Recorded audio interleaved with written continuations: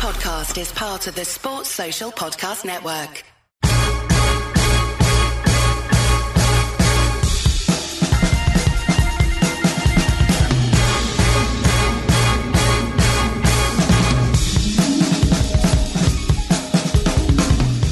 Hello and welcome to the Nat Coombs Show. I and Mike in the house and a whole lot to get into. We'll talk about an extraordinary performance from Joe Burrow and the rather tense exchange with Harbaugh and Taylor post a game. What about those Chiefs rolling into the number one seed? They're now suddenly the team to beat. About all those haters that wrote the Chiefs off earlier on in the season, I am proud to say that I wasn't one of them. This show wasn't party to that, and they are suddenly looking formidable. The Titans rolling as well. Over in the NFC, well, that seems to be a four-team shootout. The Rams, despite a tough performance from Matthew Stafford, looking strong. The Cowboys baring their teeth. The Packers keeping on. And the banged-up Bucks still very much in the mix. So those four look to be the best in show. Can anybody shake it up in the NFC? So much to get into as we break down the playoff picture a week further on. And who better to do that than the brilliant Iron Mike? So let's get down to it. Iron Mike, good to see you. Season's greetings to you. How was Christmas? Oh, it was fine. I hope you'll notice I'm masked up to protect you and Ollie from potential. I don't want you going on the COVID reserve list. I appreciate that, Mike. And they might have to bring you in book in or to replace you as the host. Oh, God forbid. We'll get into book in a bit. Well, I appreciate the thought. We are recording this remotely on Mike, so you're probably okay. Not that I'm a doctor or a scientist, although I have. Well, neither are the people making decisions about COVID in this country. Yeah, there you go. I'm in good company. Good to see you, man. We've got a ton to get into. But first things first, Mike, help me out a little bit, because away from football, if you'll humor me, I'm writing a piece on New Year's resolutions, Mike. That's my column this week. So, I know where you're going. Any tips? Well, give me Iron Mike's New Year's resolutions. Yeah, if I were a reporter who was credentialed for New England Patriots game, my first resolution would be not to ask Bill Belichick stupid questions after a loss. In fairness to this woman, yes, who symbolizes all that is wrong with modern media, it's all about stupidity, about playing to people who don't understand what they're seeing and don't want to understand what they're seeing. I was complaining about that today, because when you look at the rundowns from the games, they don't give you the statistics that you need. They give you the statistics you need for your fantasy team. Yes. So you have to dig deeper to find the ones. But anyway, in fairness to this woman, no one was asking Bill Belichick a question. He had like two questions, and then there was silence, because they knew after a loss, and he had said, everything's going to be better, and we have to all three facets of the game, and I didn't do a good job coaching, and all was true. There was this silence, and he was just sitting there looking. You know what? Right, you wouldn't have wanted to break the silence, but this woman said, "Well, I'm writing a piece about New Year's resolutions. Do you have any?" And it was all he could do.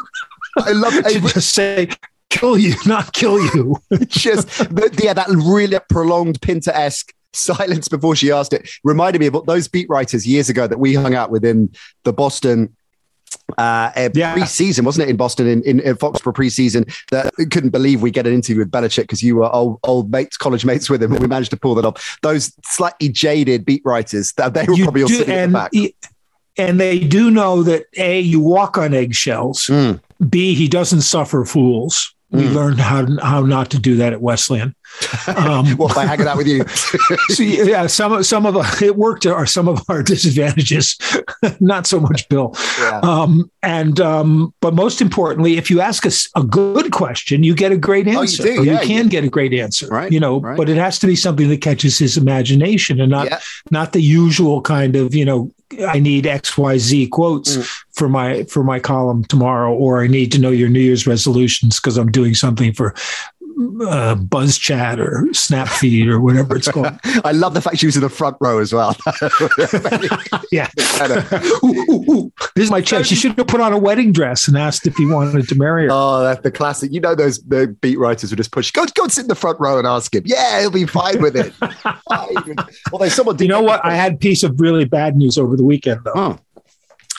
Because on Boxing Day at Wincanton, Iron Mike was running in the 313. What?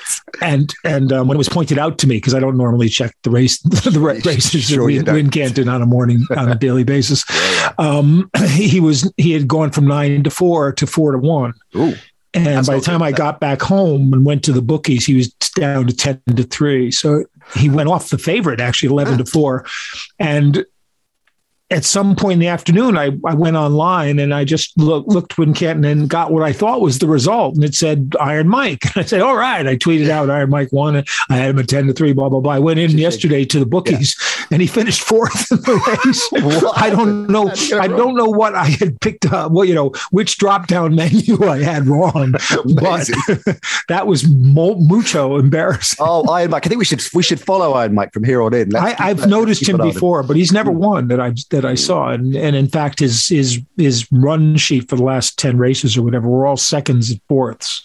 Oh. So I don't know why I took him to win, but there we go. We need a day out of the races again, Iron Mike. We'll work that out. We'll base it around where Iron Mike is running come the spring. Right, let's get into why Belichick was understandably aggrieved after that defeat. And keying initially on Josh Allen, because he was the standout player offensively anyway for the Bills. 314 yards, 3 touchdowns. He had 64 on the ground. Looking back at the first game of the 2-game series that the Pats won and successfully managed to not only shut the Bills offense down, but particularly Allen, pretty much doubled down on both his passing yards and what he achieved on the ground game on game. So what changed? How did the Bills manage to pull that off this time around when the Pats defense had held firm the first time around, Mike?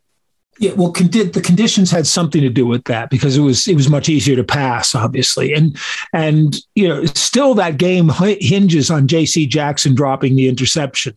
Allen threw a high ball that went right into J.C. Jackson's hands, and he dropped it. And the Patriots were down by a score at that point, so it could have changed the complexion of the game. But basically, their game plan again revolved around keeping Allen in, but they couldn't. And it was Allen scrambling or running, basically, breaking the pocket that really killed them. They couldn't stop them on first down either. The Patriots looked very slow, just like they did last week. And all of a sudden, that defense doesn't look as aggressive. It looks more slow.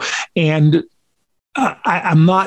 the Bills dominated that game. It's the first time in Belichick's career that they haven't forced a team to punt during the game. But having said that, the J.C. Jackson break was a terrible one. The combination of picking up the flag, on the foul on Mac Jones, the push out of bounds, and then the grab and pull back, which was literally a horse collar, except that he wasn't inside the collar. But if he had tackled him in the open field around that would in itself be a penalty. But to say it was only incidental contact when it was a push and a pull, and not, which is the definition of not incidental, because incidental means non-intentional.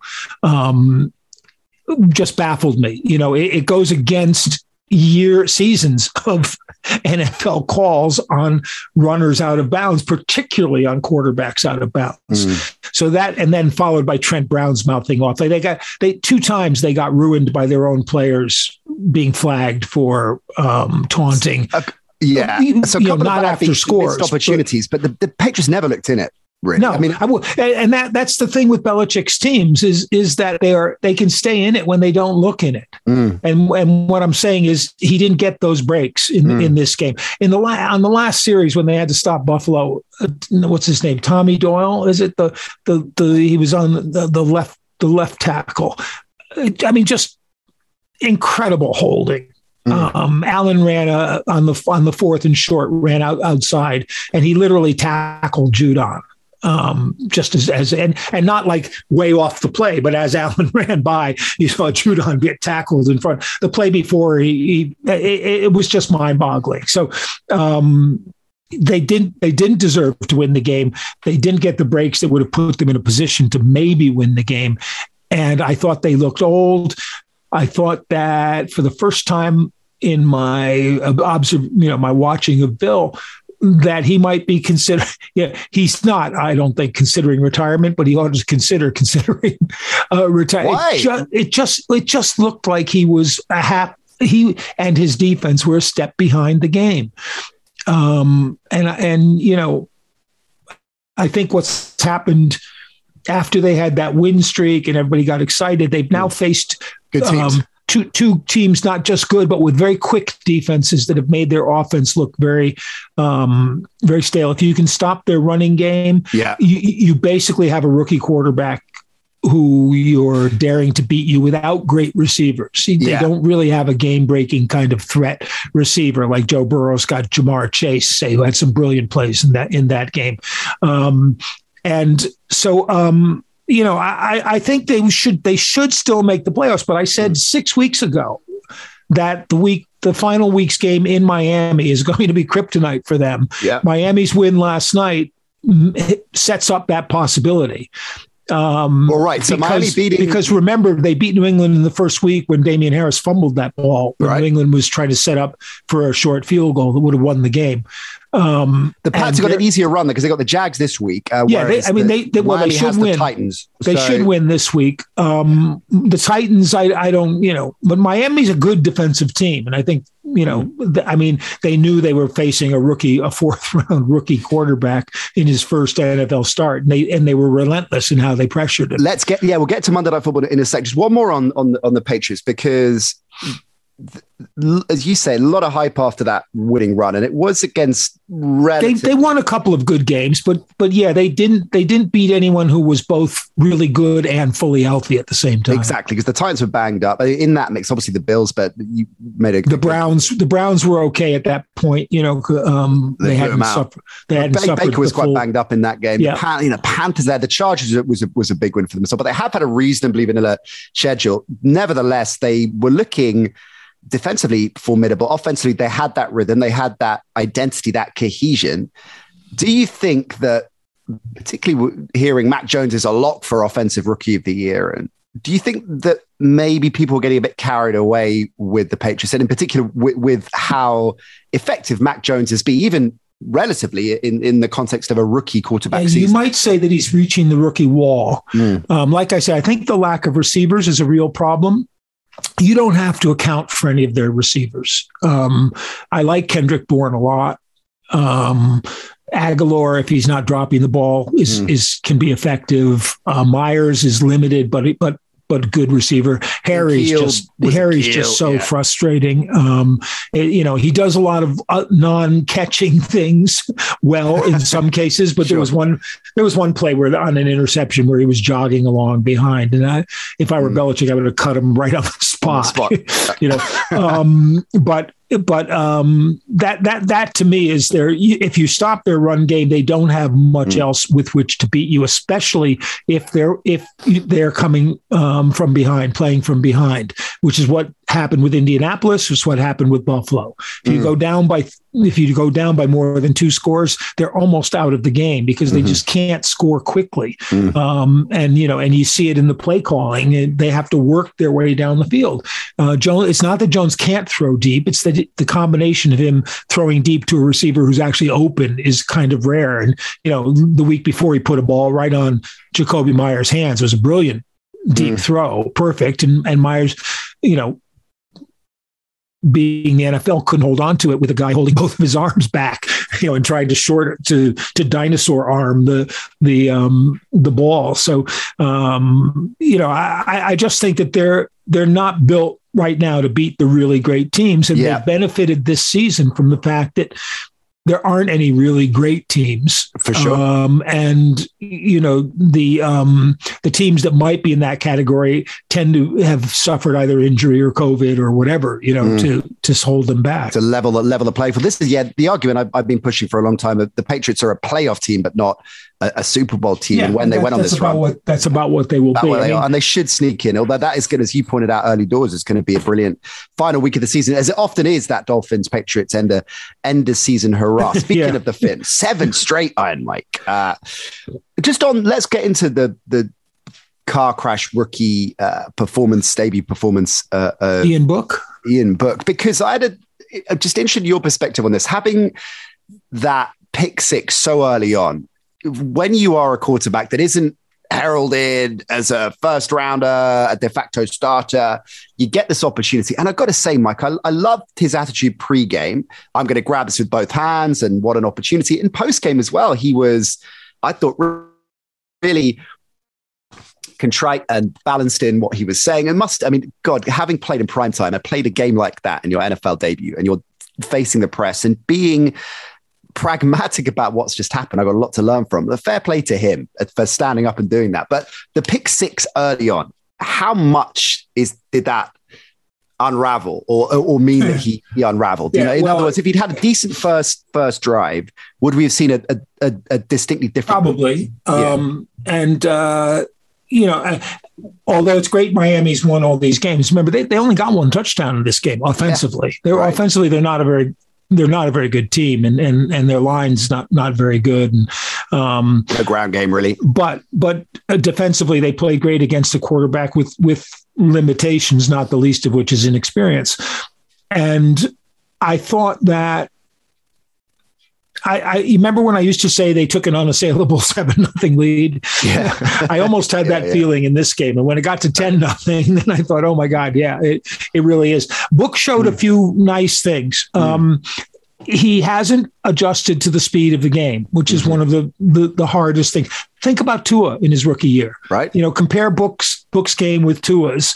Remember that New Orleans was down 3 offensive line starters, so it was obvious that Brian Flores would just come after, sell the house to come after Book and make his life dangerous.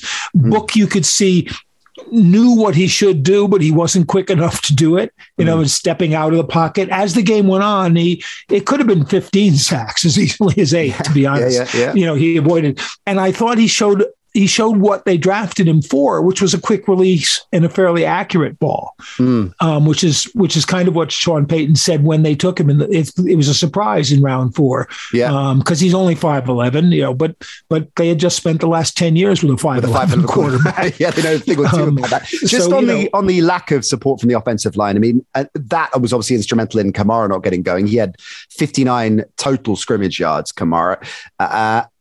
How many rookie quarterbacks would have fared much better in, 8, as you say, 8 sacks could have been a lot more. You had next to no support, or with some of the sacks, do you think on Book and his inexperience and not releasing quickly enough? I think it's inexperience more. There was no one to, there was no one to release to. Look at his receiving core besides Marquez Callaway, Lil Jordan Humphrey, and they couldn't get the ball to Juwan Johnson at all, which is usually a staple of him. Peyton's always done really well with low draft picks and undrafted a big receiver, going back to like Marcus Colston.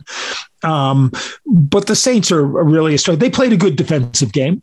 They gave up a couple of big plays, and that's what hurt them. But otherwise, they held Miami in check pretty much through the whole game.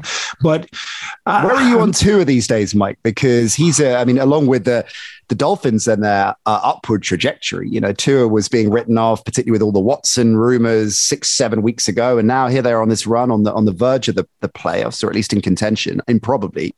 Is Tua, clearly that's enough for him to get the starting gig next season. But where are you on him? Are you convinced that he is in that camp of young quarterbacks that is a player you want to base your team around for the next 5-6 years? Tua, to me, is not that his situation. I'm not saying he's the same kind of quarterback. His situation is not that much different from Mac Jones. And I think what he needs is the same kind of, they need a receiver who can take the top off defenses, or at least the threat thereof, which is why they got Will Fuller V, but but he did what. Guess what? He's been injured the whole season. He always does.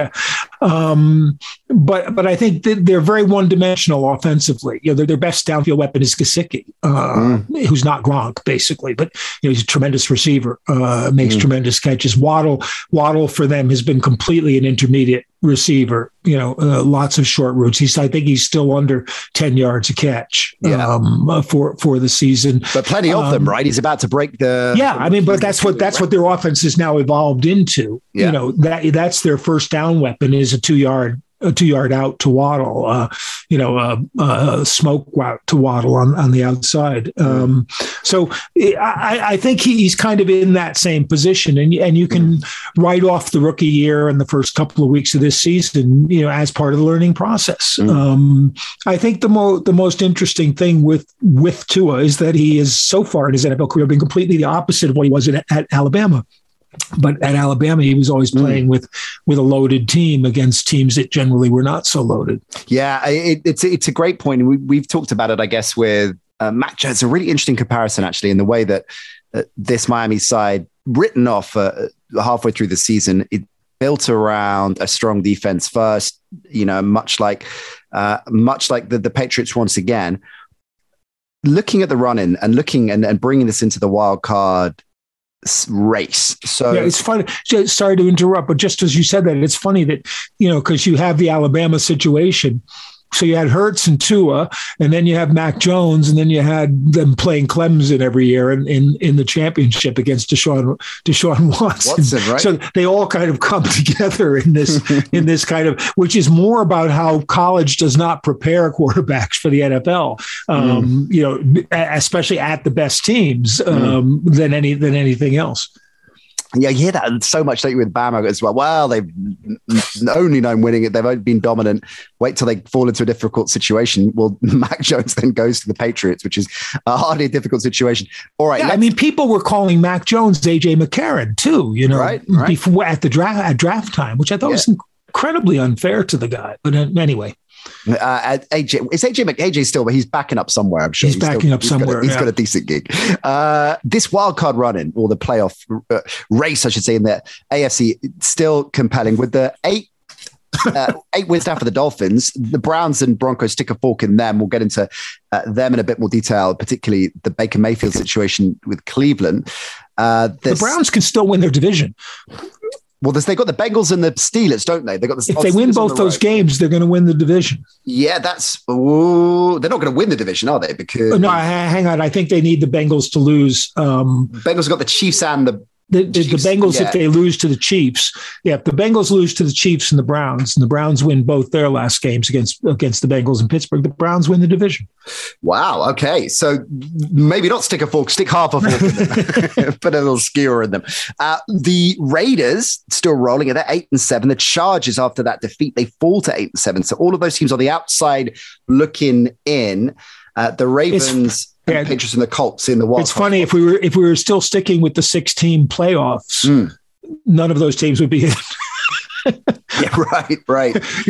Apart from the Browns. The Browns, because they can. But the 6 teams, you have a pretty good playoff. Buffalo, New England, the Bengals, the Titans, the Colts, and the Chiefs. Right. Yeah. Those are probably the best 6 teams right now. The Ravens are just injury riddled. The Chargers are inconsistent. The Steelers have Frankenstein's monster at quarterback, and and Cleveland is completely unhealthy as well. Well, speaking of unhealthy, the Raiders are banged up. So this release just before we started recording, 6 key defensive players for the Raiders are now on the COVID list, including Casey Hayward. They have key defensive players? They've got one or two. Besides Max Crosby. Casey Hayward's in banged up as well. So that's a great spot for the Colts at 9-6. If they win that will clinch a playoff spot for the Colts. Let's talk about how impressive they were with a banged up offensive line, because particularly on the ground. That was the big thing, I think. And again, it's what we talked about last week. Taylor had the big rush against New England, but otherwise, if you take that big rush out at the end of the game, the game clincher, they kept him in check. His stats were almost the same this week as last week, and it's simply about controlling the ball, and using it. But this week they let Wentz pass, and Wentz had a very good game, and didn't. And for Wentz, a good game is you don't turn the ball over. I'm serious. I'm not joking about that. But if you absent stupid, I know, but if that's the bar for a good game, then there's something wrong with that. That's what you want. They have a good defense. It's a very fast defense. People thought the Patriots would be able to overpower them. Good running teams would overpower them. They can't really. I think Eberflus is a really good coordinator, and they can control the ball, and so you just don't want stupid turnovers. I mean, you don't want Wentz handing the ball to a defensive. I get it. So it's Mac Jones, it's Baker Mayfield, ironically, given the week he had, but don't lose us the game. We're going to win it a different way. Don't try and win it and just don't lose it. And Wentz can make plays. It's just, you need to balance that off against protecting the ball. I think the Colts are really good. Right? They're probably the dark horse team in that six teams in the playoffs. And if the Bills are also coming into, it's funny that a win over New England means you're coming into, to playing well. Yeah. But it's true. I mean, they basically those two teams showed New England for what they are. The Bills now play Atlanta and the Jets, so they're basically going to win the division. They also hold the tiebreaker over New England right now on conference wins. So I think that's it's shaping up to be a good playoffs, especially if the Bengals are offensively what they were against the Ravens. Is it as wide open as you can remember, Mike, in both conferences? Because we'll get into the NFC in a bit. You don't have usually in a 16-game season, at this point of the season, you would probably have a couple of teams that are 12-2. Mm-hmm. Some years you might even have one that's 13-1. But, right now the best team in football is the Packers at 12-3. And then there's a couple of teams with 4 losses, but none of them are spectacularly good. And we constantly downgrade the Packers because it's all on Aaron Rodgers, to make something out of nothing. Although they have played well much better defensively than they did in their last 13-3 seasons with the old schedule. So I think you've got a big morass of teams where there are a lot of teams that could win a game on a given Sunday in the playoffs that won't be overwhelming favorites. And that is, not exasperated. That's exaggerated by the. It's exasperating for old school guys like me. Exacerbated as well. It's exacerbated by the fact that you're only going to have one team in each conference with the bye week home field advantage. And with that kind of system, every year you got to the division round of 4 games and you almost automatically picked the 4 home teams because they were the better team and they had the bye week to prepare and to rest up. This year it's only going to be 2 teams with that advantage, so it makes the whole thing more competitive. If you look at the just following that, then, and I think it's fair to say in the NFC certainly that. The Packers and the Bucks, the latter injuries notwithstanding, have been the most consistent teams through much of the season. The Cowboys suddenly baring their teeth as well, and the Rams, despite Matt Stafford having a fairly indifferent game, dangerous as well. And they're all bunched around the same kind of record, right? The Packers, as you rightly say, the best record, but the other 3 on 11-4. The Cards go in the wrong direction, and everybody else is kind of making up the numbers. So, looking at those 4 contenders, the Packers, the Cowboys, the Rams, and the Bucks, Bucks injuries are the main problem that's holding them back right now. What about the other 3? What are the biggest weaknesses, would you say, the cases against the Rams, the Cowboys, and the Packers? The Cowboys are one of those teams that sort of flatters to deceive, and you always think that when they face a good defensive team, their offense has problems. They shouldn't. When you look at what they've got, they're a very talented team. Dan Quinn's done a nice job with the defense and in the way that they've used Micah Parsons. I like the fact that they haven't decided that Parsons has to be an inside linebacker or an outside linebacker or a defensive end or edge rusher or whatever you want to call him. But they've moved him around and to use him situationally, which I think is a really good team thing because it lets you do more. it's the Patriot formula, with all these flexible guys. You can keep the same personnel on, but do different things. Right. Which means the offense has to, can't bring on different personnel to try to attack your weakness because they're looking at the same personnel. So, I think Dallas is probably they shouldn't be a dark horse since they've already clinched their division, but that's probably going to be a dark horse team. Like I said, with Green Bay, Rodgers is, you just wait for a game where he makes a couple of mistakes and then they lose. And the Rams, although they've clinched a playoff, it's funny that the other three divisions have all clinched the champions. The Rams haven't. They've clinched a playoff spot. But as you said, the Arizona's in tailspin. Yeah. And I think like last year, they did this at the end of the year too. I don't know whether it's tiredness or if teams catch up or if Kyler's, a little bit hurt. And interestingly, maybe all three of those things. And how much is Kingsbury? Because he's getting inevitably criticism again because of the same thing. Yeah, it's funny. It's funny because they're coming after him now with the coaching deadline, which I'm sure we'll talk about later on. Yeah, the funny thing is there's only 7 teams in the NFC with winning records. So if you stop the season now, those would be the 7 playoff teams. The Niners and the Eagles would be the other 2. And the Eagles are a funny thing because they've won the last 2 games with Hurts at quarterback. I think they'd probably be – I'm just amazed Minshew hasn't played at all. They've decided to go with Hurts and give credit to Sirianni because he's tried to adjust his offense to Hurts, rather than anything else. But they've been good defensively and they've realized that they've got the offensive line has gelled. Lane Johnson got his fat guy touchdown. He did, 1 of 3.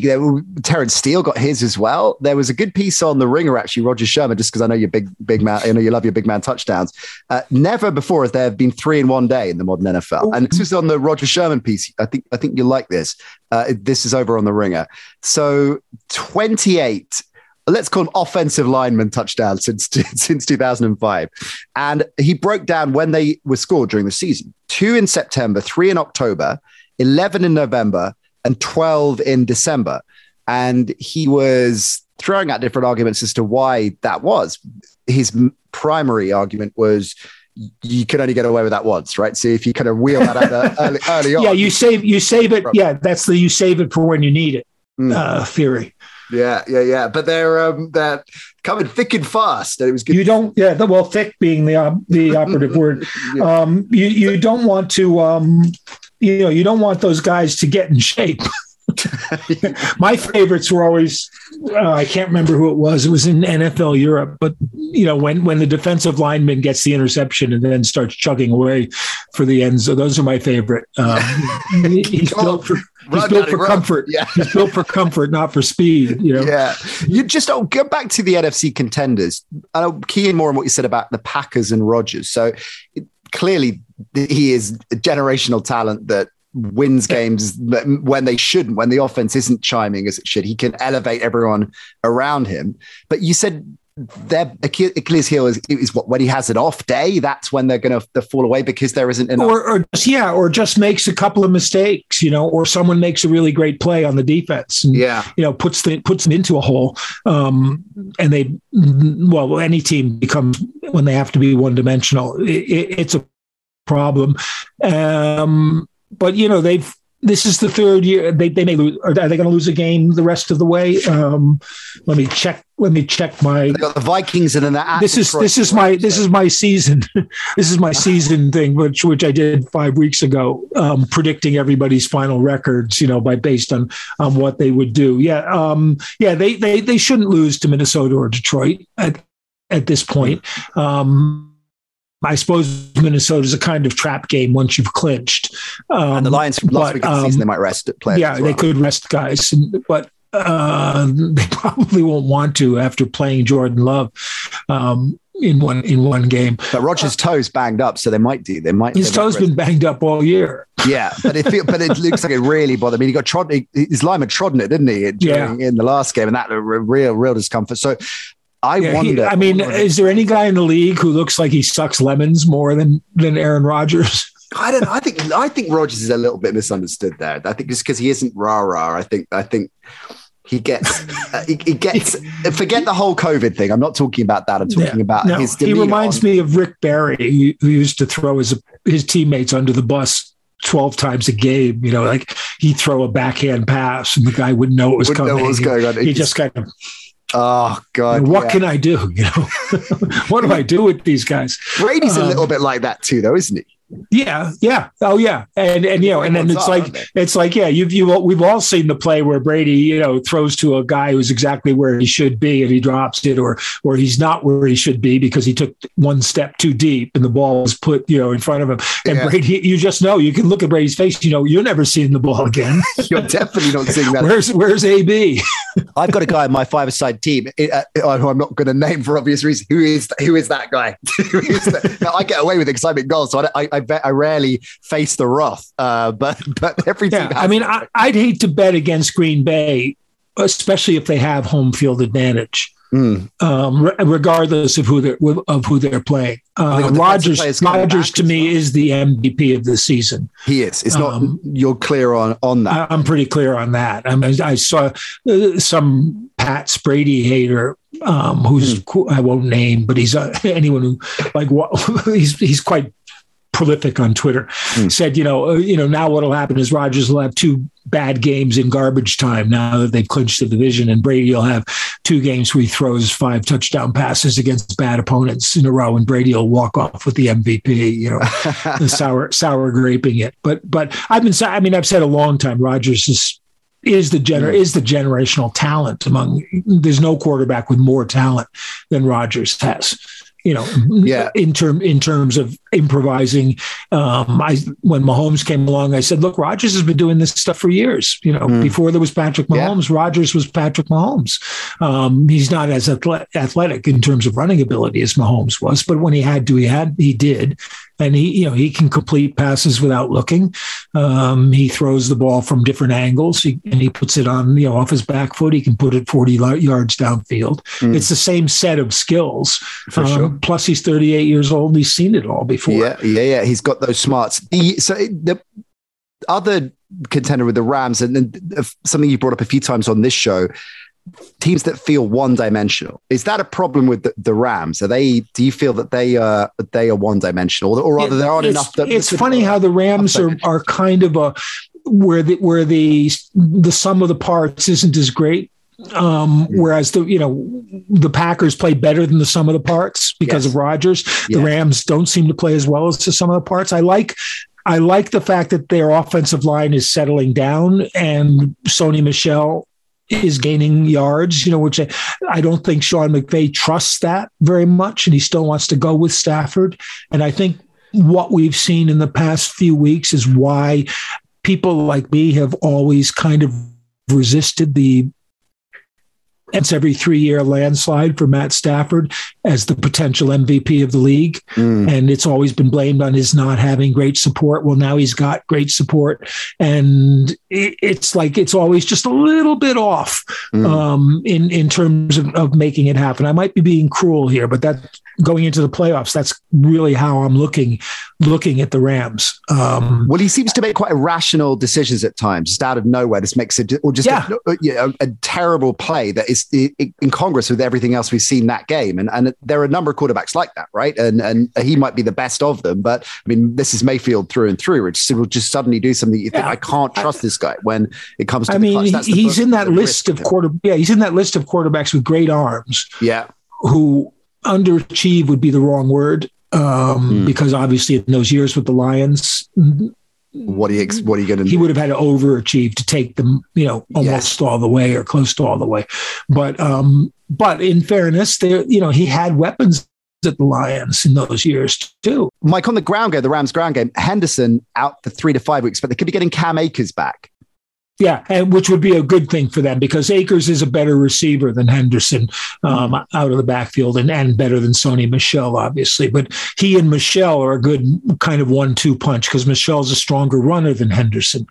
Henderson's a good back, but he's kind of caught in that he's not quite the third down back kind of guy that Akers is. He's not quite the first down kind of guy that Michel is. And so he's like okay as your second his perfect role would be as your second back, 3-back rotation where Akers is going to see a lot of time. That will help them a lot. And one last thing, just, the NFC's got the 3 teams that have clinched the divisions, and the Rams are pretty much going to it would seem. In the West, you've only got one team that's clinched the division, but I really think that the Chiefs are where we thought they would be at the beginning of the season. We've had to wait a long time, but they're right now the best team in the AFC. And probably, I think at least the favorite to be in the Super Bowl, if not win it.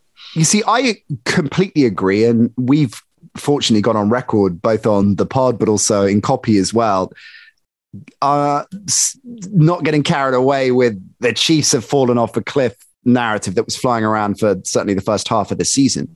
But you said, so when you're saying the Chiefs are where we thought they'd be, I know you and I have kept the faith through the season, but most people didn't. Most people, I know this is indicative of the world we're in now and the ridiculous overreaction based on one game and one performance, but a lot of people thought that this Chiefs offense in particular, I don't think there's any argument that the defense has improved so significantly, which has been instrumental in their run, but a lot of people felt that they'd been worked out, that you could work out the Chiefs. This is the book on the Chiefs. They don't have enough of if we're talking about dimensions, enough of a supporting cast.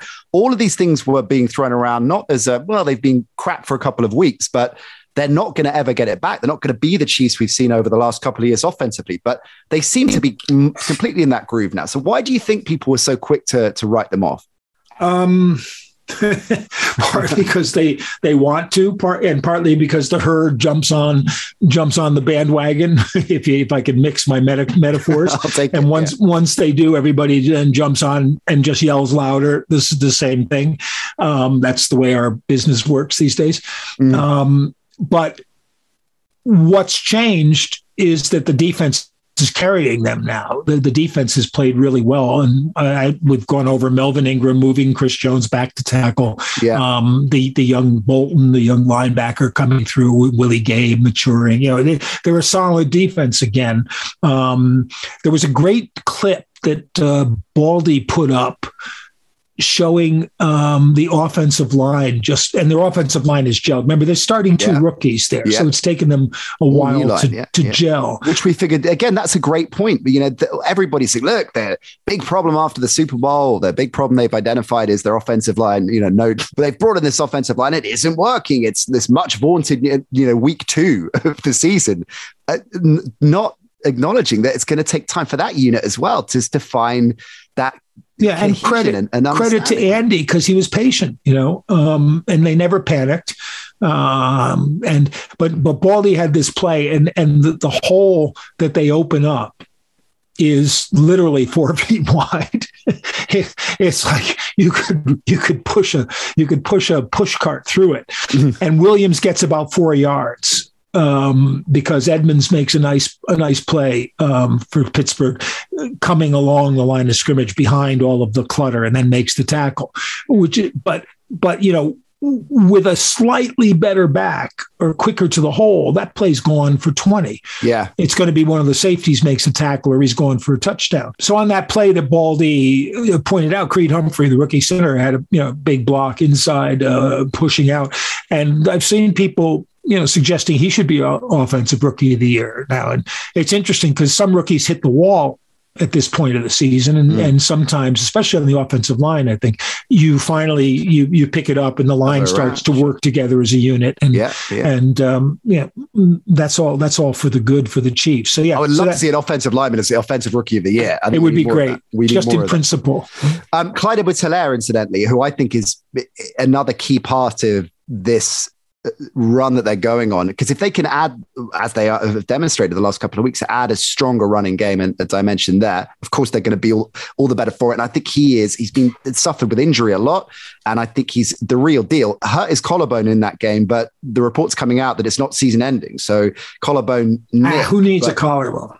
Well, we got two of them, all right? So and the interesting thing too is that they don't run the ball even with that line. The running game's not that great, but it opens up the passing game to the backs, which is something Andy likes, and it's one of the good solutions for if teams are sitting with two safeties back to make sure Tyreek Hill doesn't beat you, and if they're clogging the middle to make sure Travis Kelce doesn't get too many catches, then that leaves the sidelines open for those swing passes to Darrell Williams or whoever. So I like the Chiefs. I like what the Chiefs have done this season. What about the Bengals? And let's wrap on them, because with the performance of the week, certainly individually from Joe Burrow, extraordinary stuff, and not without controversy, because they just kept on going for the big blow and took Burrow over 500 yards, and they kept on driving. And there's been interesting reaction to this, not least because it was against Baltimore, Mike. And of course, Harbaugh's got some form and some recent in this, hasn't he? And at the end of the game, Harbaugh and Taylor exchanged words, most of them coming from Harbaugh. And then Harbaugh played this down afterwards and downplayed it in the press. What did you make of that? The fact that were doing it in the first place. The fact that it's a big story is what irks me the most. Purses at 10 feet. Harbaugh had made a nasty face at Zach Taylor. Harbaugh, of course, didn't take a knee in a game, right, so that they could go over 100 yards rushing for whatever consecutive game record that was supposed to be. Martindale went crazy. Was it last year when they kicked a field goal to avoid a shutout? In the last minute of the game. But I don't know if you're going to, it's like baseball, are you showing up the other team by kicking a field goal when you're down 31-0 or whatever the score was at that point? I don't care. They shouldn't care. It's not like college football where you run up scores to impress the voters in the polls because they're just journalists who don't know any better. And coaches don't know any better either because they're impressed by the same thing. But isn't there an unwritten code? That's the point, isn't it? I don't know that Harbaugh's a hypocrite if he's he is a hypocrite. We know that. He rants about Belichick cheating and his teams hold on the end of the game 11 players or 10 players holding 10 players, right, or ordered to hold because the referees can't deal with it. But anyway, did the Bengals do it? And the other thing we haven't mentioned, you mentioned Wink, but the comments that he made about I don't think so. I don't think that. I think the thought process was probably that Burrow had gone over 500 yards and the referees took away that touchdown pass. Yes. And so Zach Taylor said, okay, let him have another shot. Let's have another strike. I think that's all. I honestly believe that's all that was going through his mind at that point. Burrow was on a roll. 500 yards is a big thing. Not that many guys have done it. The record is still Norm Van Brocklin in 1951. How is that for an outlier? No. In 1951, the Los Angeles Rams, were the greatest show on grass, well before that. But anyway, I don't see what I just don't see what the problem is, basically. If I'm the coach or if I'm a player and someone, I said, look at the scoreboard. You want to stop us, stop us. If you don't think we should be throwing the ball on third down with 2 minutes left, what are they going to take a knee with 2 minutes left? If you don't think we should be throwing the ball, stop it. Yeah. Sack the quarterback, defend. That's the game. Play to the end. I'm with you. Grow up. On the Wink Martindale comments, and I'm sure most of our listeners have heard it, but in case you didn't, this was something that Burrow was asked about after the game and said fairly openly, I didn't think it was necessary, I think is what Burrow said in response to what Martindale had said. Aaron Rodgers is a Hall of Fame quarterback. This is when Martindale incidentally was asked whether the Ravens would be defending Burrow and the Bengals offense in the same way that they did against the Packers the week before, right? And Martindale said, Aaron Rodgers is a Hall of Fame quarterback. I don't think we're ready to buy a gold jacket for Joe. Yeah. What he said. Which is it all about the context, Mike, because I understand totally the logic. Look, he's a sophomore quarterback. He's clearly really talented, but everybody cooled your jets a little bit. But then in at the same time, there were ways of phrasing it, I think, of the same point that maybe you have to be more careful when you're a football coach than when you're a journalist. And if a football coach comes up with a snappy line, the journalist will immediately interpret it in the worst possible way. Right. I mean, yeah, he shouldn't have said it because it's just it's bulletin board material, as we know. But it was like, yeah, are you going to prepare the same way? No, you don't prepare for the Bengals have a really hard. They have options who have matured into good targets, whereas I think last week and the week before they were making a point of Rodgers trying to throw to MVS to give him some confidence, and Rodgers was also trying to throw to Lazard in a couple of situations where, it's as if he thought Lazard was Megatron or something, and Lazard's not. Lazard is more like Jeff Janis than anything else, and which is not a bad thing. But they would never throw. They threw to Jeff Janis like in one game he had 11 catches, and he never actually got 11 targets. I think the rest of his time in Green Bay, and that was a playoff game too. But yeah, so I think that's all of a sudden Higgins is a weapon that people can't stop. Boyd is a weapon that people can't stop, and I think that's made them a better team. And that, if I were Martindale and I wanted to give anything away, I think that would be where you'd start. I've got to defend 3 wide receivers and be aware of them. And Burrow's really good at doing that. But and Burrow as well, Mike. Something you've always pointed out to me, and indeed by association to our viewers and listeners. Great quarterbacks, really, really talented quarterbacks. A good way of assessing if somebody is in that category is whether they can throw their receivers open. Right? And Burrow seems to be that kind of quarterback. Yeah. And he's not, there was one pass to Higgins where they made a point. He was double covered, but he wasn't afraid to throw the ball to a double covered Higgins because he knew he could go up. If he put the ball up high, Higgins could go up and get it. And that's what he did. He put the ball up high. But what you're talking about is that real talent of a quarterback. It's almost twofold. One is you throw the ball before the receiver makes his break in a lot of cases, because that's where he will be open. And the other one is similar, but when he's in traffic or something, you see where you throw to a spot where he's going to get open. Yeah. A lot of quarterbacks in the league get away with being guys who can't see it until the receiver's open. And then, if you have a really strong arm, you can get away with it much of the time. But if you don't have a really strong arm, it means you're waiting that split second too long, and it leaves you open to the pass rush. Going to wrap with some mailbag on, Mike. Stuart, Roche Stewart, how you doing? Thank you for your question at the NC show. Mike, he asks, do you think the new rules regarding interviewing assistants will lead to a flurry of early firings? I don't know this year if they will, although the pressure now internally will be to make your decision now so that you can get the extra 12 days to talk to coaches, although you can't hire them. I hate the whole idea, though. I mean, you really shouldn't be putting coaches in the situation where that they need to interview or talk about a new job while they're still coaching their old team. Yeah, that's college stuff. Well, don't worry, I've sworn on the show twice already. But particularly when it's coordinators who are maybe interviewing for their first head coaching job, or they're early in that process. So I know, look, I'm not saying if you're a veteran head coach that you've been around the block a few more times, it's going to be less of a distraction, less pressure, right? Yeah. If you're a young coordinator and you're going for your first head coaching interview, what you do is you study the team that you're being asked to take over or offered to take over.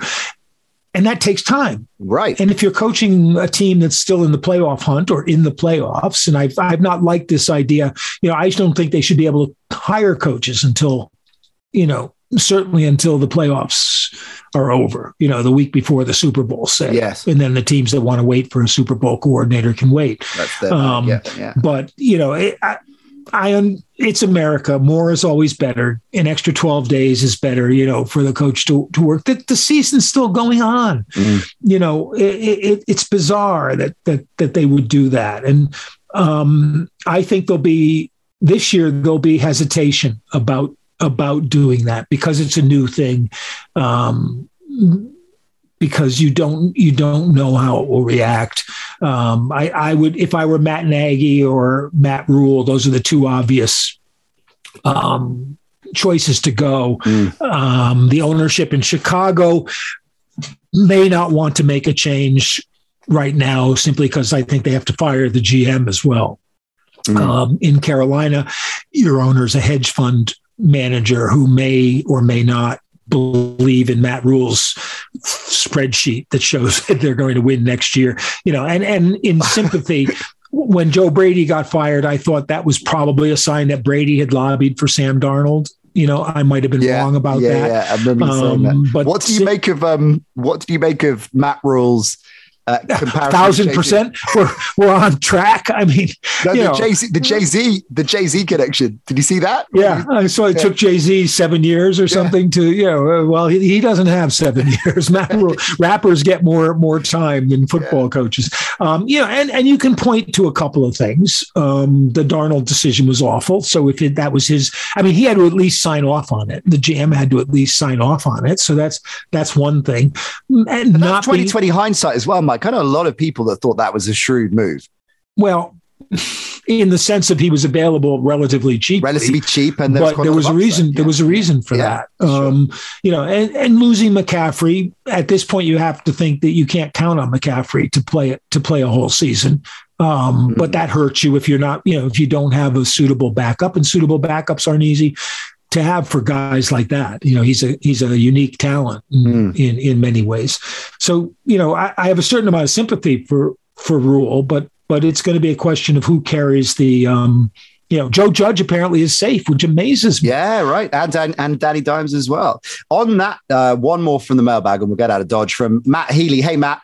Happy Christmas to you. At the NC show, as I say, is how you get in touch with the show. Garoppolo's career life expectancy in San Francisco, he asked. And to put this in we'll add a little bit of extra context. Garoppolo's got a thumb UCL tear, which sounds horrendous. So could be out for the remainder of the season, depending on whether the 49ers make the playoffs or not. We'll have to monitor that one closely. But assuming that he figures a little bit more, and let's just say the 49ers make the playoffs. They squeak in, Mike, but they don't do very much other than that. Is he gone irrespective of whether they do? Do you reckon they might keep him around for another year? What do you think? It's funny that people are calling for Kyle Shanahan to be fired. Yes, right. Because he overall has not been that successful in terms of, he's been one Super Bowl. Yeah. I thought that Garoppolo's only path to staying in San Francisco was to take them into the playoffs and have a decent playoff run. So that's not going to happen if that thumb injury takes him out of the games right now. Even if Lance doesn't play that well and they don't make the playoffs,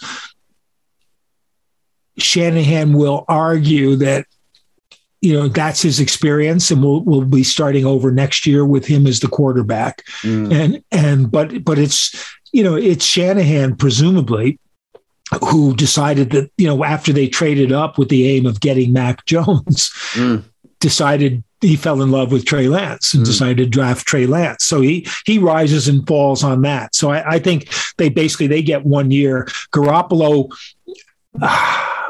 the most interesting place for Garoppolo to go would be Pittsburgh. But since when you watch what happened to Ben over the years, Garoppolo's not that great against the rush. And he's always an injury. He's been injured in, I think, every season that, he's never had a complete season as a starter. So I think Trey Lance is their quarterback next season. And I think Shanahan's back. What's interesting is people are calling for Pete Carroll to go. I was talking about Belichick at the beginning of the show. Just maybe, at his age, maybe you just think it's time to move on. And Pete, who's a very young, what is he, 69, I think. He and Belichick are both 69. Very young 69, and coaches like a youngster in terms of the enthusiasm. The energy.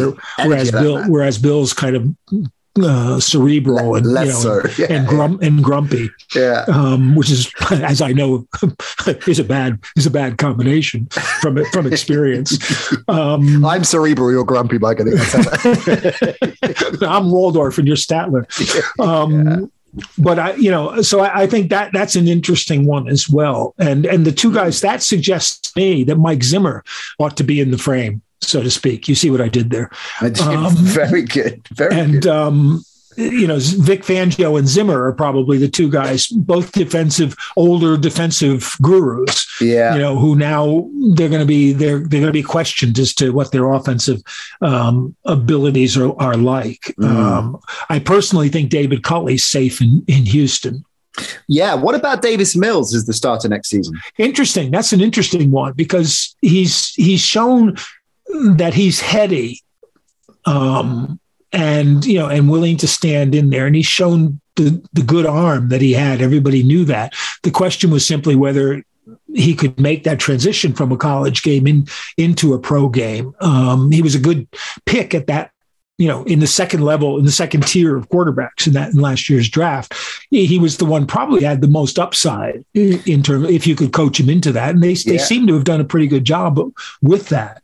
The Patriots wanted him, didn't they? Is that right? That he was on their board, and I think he was on their board if they couldn't get Mac, Mac Jones in the first round, or when it became obvious he was falling in the first round if he didn't come to him. But I don't think they would have looked at him as the starter. Cam would probably be there, and you see how disastrous Cam has been. But part of the thing with Culley, I think, is that he doesn't threaten Caserio and Jack Easterby, the GM and the guy who's actually running the team. So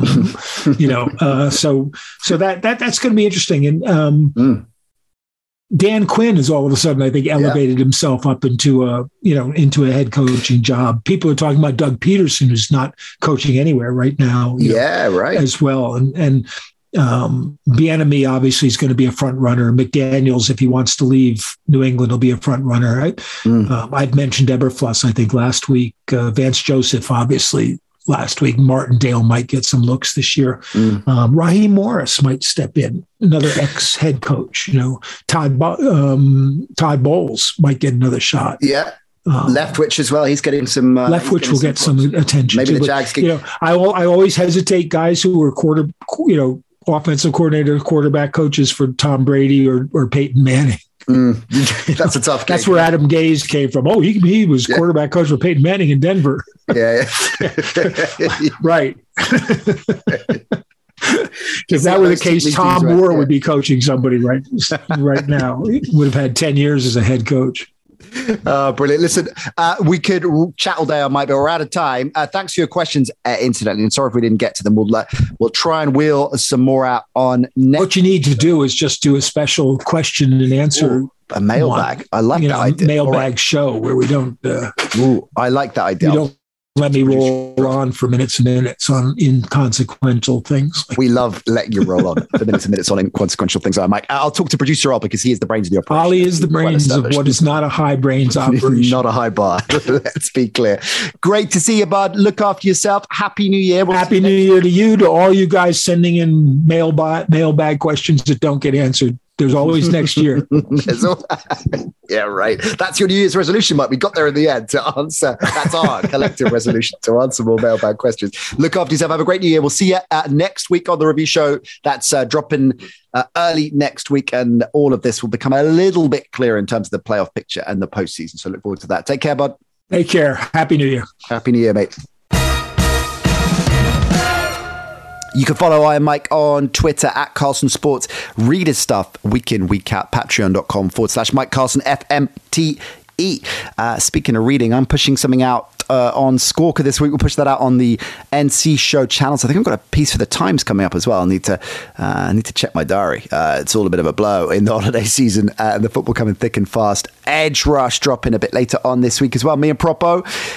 The Drew Lock of the week went my way this week. So that is, speaking of tense playoff battles, that one is going down to the wire. So we will be getting you set for week 17 in the NFL with that one later on this week. So keep your eyes peeled for it. at the NC Show on Facebook, Instagram, and Twitter is how you get in touch with the show if you've got a question for either me and Propo on Edge Rush or me and I and Mike on the review show. Incidentally, if you've got 30 seconds or a minute, can you leave us a review on whichever pod platform you listen to us on? It helps us massively. It spreads the word, spreads the show, helps with our sponsors, all of that good jazz, and apparently helps algorithmically as well. I've just realized what my New Year's resolution is: to get us on TikTok.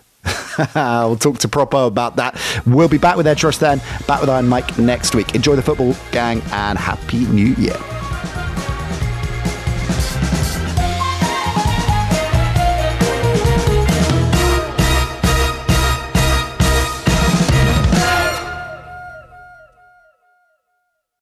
Sports Social Podcast Network.